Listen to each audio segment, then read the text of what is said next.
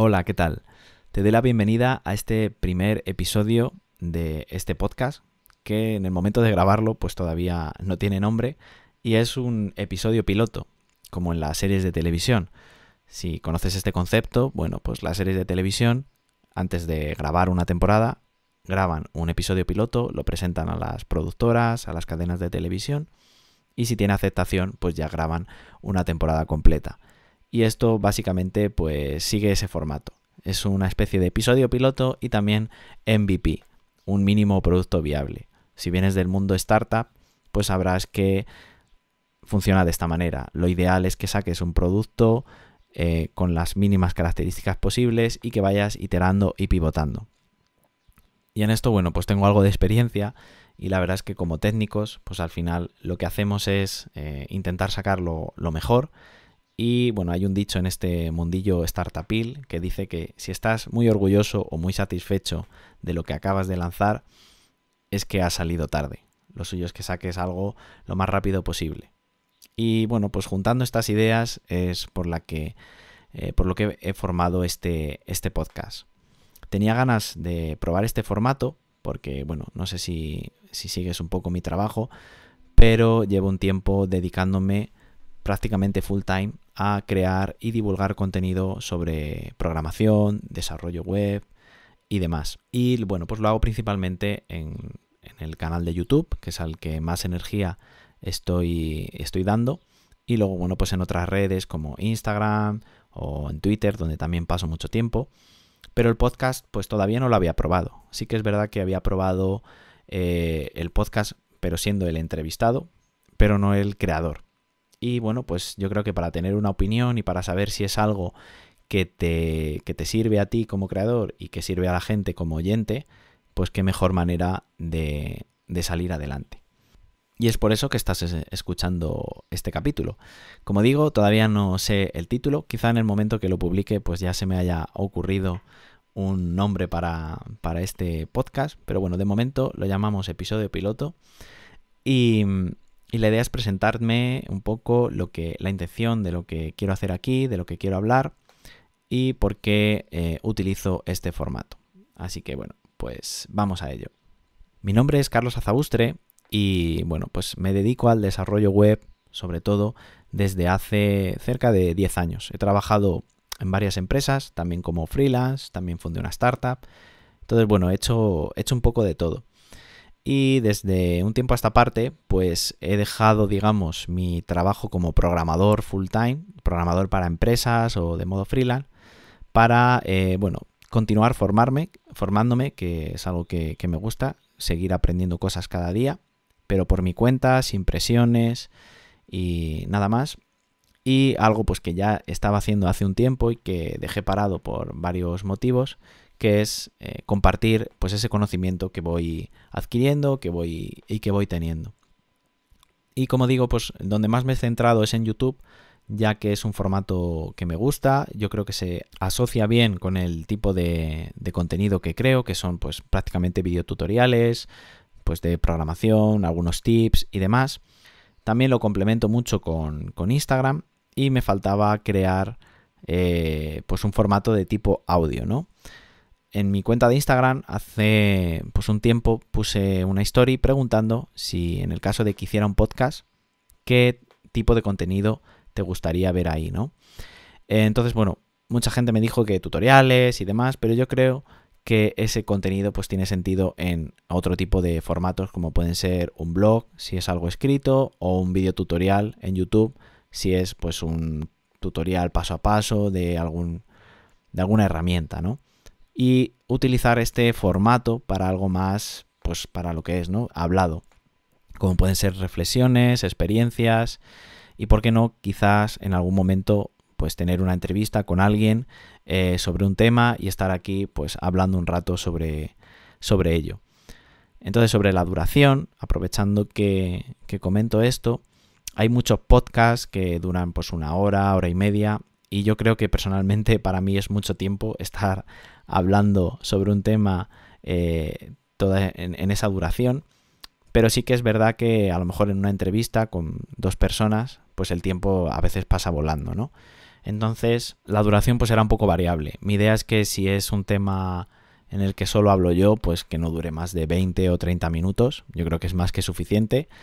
Y si es una entrevista, pues ya veremos qué pasa, ¿no? Como te digo, pues eso, va a variar un poco, todavía no lo tengo muy definido, pero lo que quería sobre todo era salir y probarlo. Como técnicos, pues nos pasa un poco eso, ¿no? Estamos mucho tiempo intentando sacar lo mejor posible, porque pues la gente enseguida lo va a probar y tiene que tener todas las funcionalidades y el mejor diseño y todo, y nos olvidamos realmente de qué es lo que realmente la gente necesita.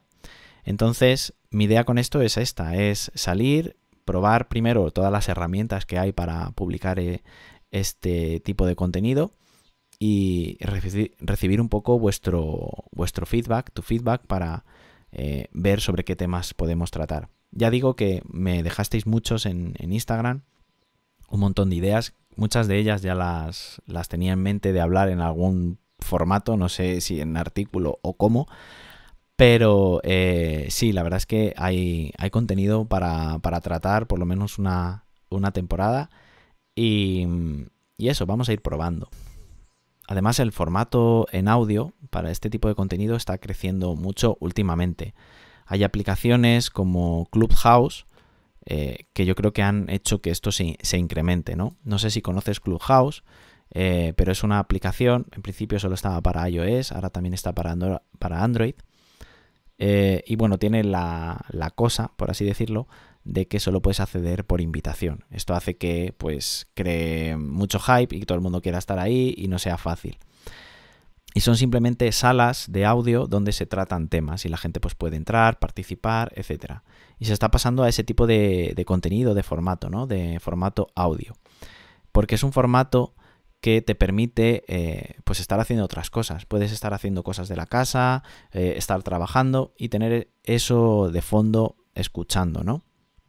Y otro tipo de contenido, pues como puede ser un texto leído, un artículo, un tutorial o un vídeo, sí que necesitas tener pues todos los 5 sentidos puestos ahí.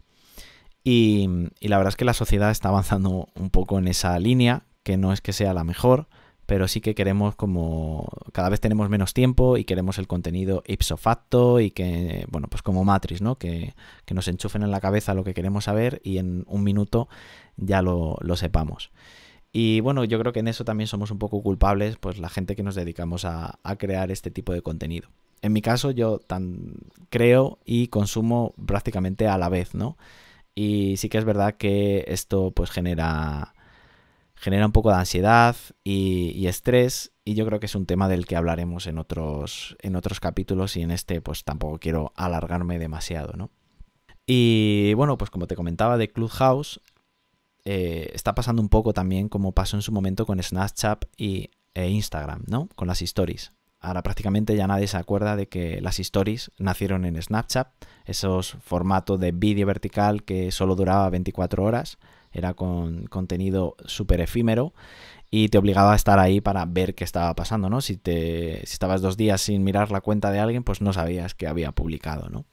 Y ahora pues Instagram lo tiene ya como su principal funcionalidad, ¿no? Ya casi todo el mundo simplemente consume las stories de Instagram y poco consumen el feed, ¿no? de los posts. Y con Clubhouse pues está pasando un poco parecido, ¿no? Ha aparecido Twitter Space y la verdad es que ahí, para el tipo de contenido que manejamos o que consumimos en este sector, el del desarrollo de software, de la tecnología y la programación, sí que es verdad que en Clubhouse ha habido clubs y ha habido salas que trataban este tema, pero es algo que no ha terminado como de arrancar. En Clubhouse hay mucho contenido, por lo menos en español, de marketing, de ventas, de coaching, y no tanto de esta otra temática. Y en cambio en Twitter Space, no sé si es también debido a pues que bueno, pues cada uno en Twitter sigue a la gente pues que más le interesa. Sigo muchas cuentas pues relacionadas con el mundo de la programación y del desarrollo web, y al final pues esos spaces en los que he podido participar o que he visto que surgían están muy relacionados con esta temática, y la verdad es que están teniendo bastante éxito. Entonces yo creo que a futuro, o no mucho tiempo, el Twitter Spaces para tecnología va a tener bastante más visibilidad o bastante más uso que en Clubhouse. Y bueno, ya digo, esto está creciendo mucho. Spotify recientemente también está lanzando un formato de salas y también tiene sentido que esté ahí, porque Spotify es una aplicación de audio al final, es música, son podcasts y también, ¿por qué no?, salas en las que se hable sobre un determinado tema. Y esto viene un poco al hilo, pues eso, de que tenemos muchas plataformas disponibles para, pues como creadores de contenido, poder poner el contenido en todas ellas, ¿no? Entonces, una regla que se puede seguir es intentar aprovechar pues todo ese esfuerzo que dedicas a la hora de crear un contenido que pueda ser reutilizado multiformato en varias plataformas. Mi idea original era pues que este contenido fuera en directo, fuera por ejemplo en Twitch y después ese vídeo pasarlo a YouTube y luego a audio, ¿no? Pero bueno, pues mi modo de vida es muy asíncrono y estar en directo, continuo, un horario y demás me es muy complicado. Entonces esto me estaba frenando un poco a la hora de arrancar y lo que he hecho es pues directamente arrancar y ya está. Me voy a olvidar de Twitch para este formato y directamente, bueno, si puedo, siempre en la medida de lo posible, estaré grabando el vídeo para aprovecharlo en YouTube, por si quieres tenerlo en YouTube de fondo, y sobre todo el audio para subirlo pues a las principales plataformas de podcast. Entonces, así como resumen, ya ves que este capítulo es bastante corto porque bueno, es una forma de quitarme presión, de arrancar y de ver qué tal funciona. Va a ser eso, hablar de diferentes cosas, pues eso, síndrome del burnout, síndrome del impostor, cómo conseguir trabajo, cómo mejorar profesionalmente, dónde conseguir recursos, no sé, un poco de todo. Y siempre que pueda, pues entrevistar a alguien, pues también del sector, conocer y compartir diversas formas pues de trabajar y de compaginar la vida en este mundillo, ¿no? Bueno, si has escuchado hasta aquí, te lo agradezco muchísimo. Si tienes algún comentario que dejarme, déjamelo debajo de donde estés escuchando o viendo este audio y yo con mucho gusto pues lo recibiré y lo tendré en cuenta. Y bueno, pues si quieres seguir todo lo que voy haciendo, tienes mi web, que está recién reestrenada, que la puedes encontrar en carlosazaustre.es y desde ahí puedes ir a todos los sitios donde pues comparto cosas, pero principalmente pues YouTube, como te he comentado, Instagram, Twitter, también TikTok, aunque bueno, de TikTok no hemos hablado mucho, hablaremos más adelante, porque no solo es una aplicación de bailes, también tiene su cosilla. Y nada más, un placer haberte tenido por aquí. Y nos vemos en el primer episodio. Veremos qué tal. Un saludo.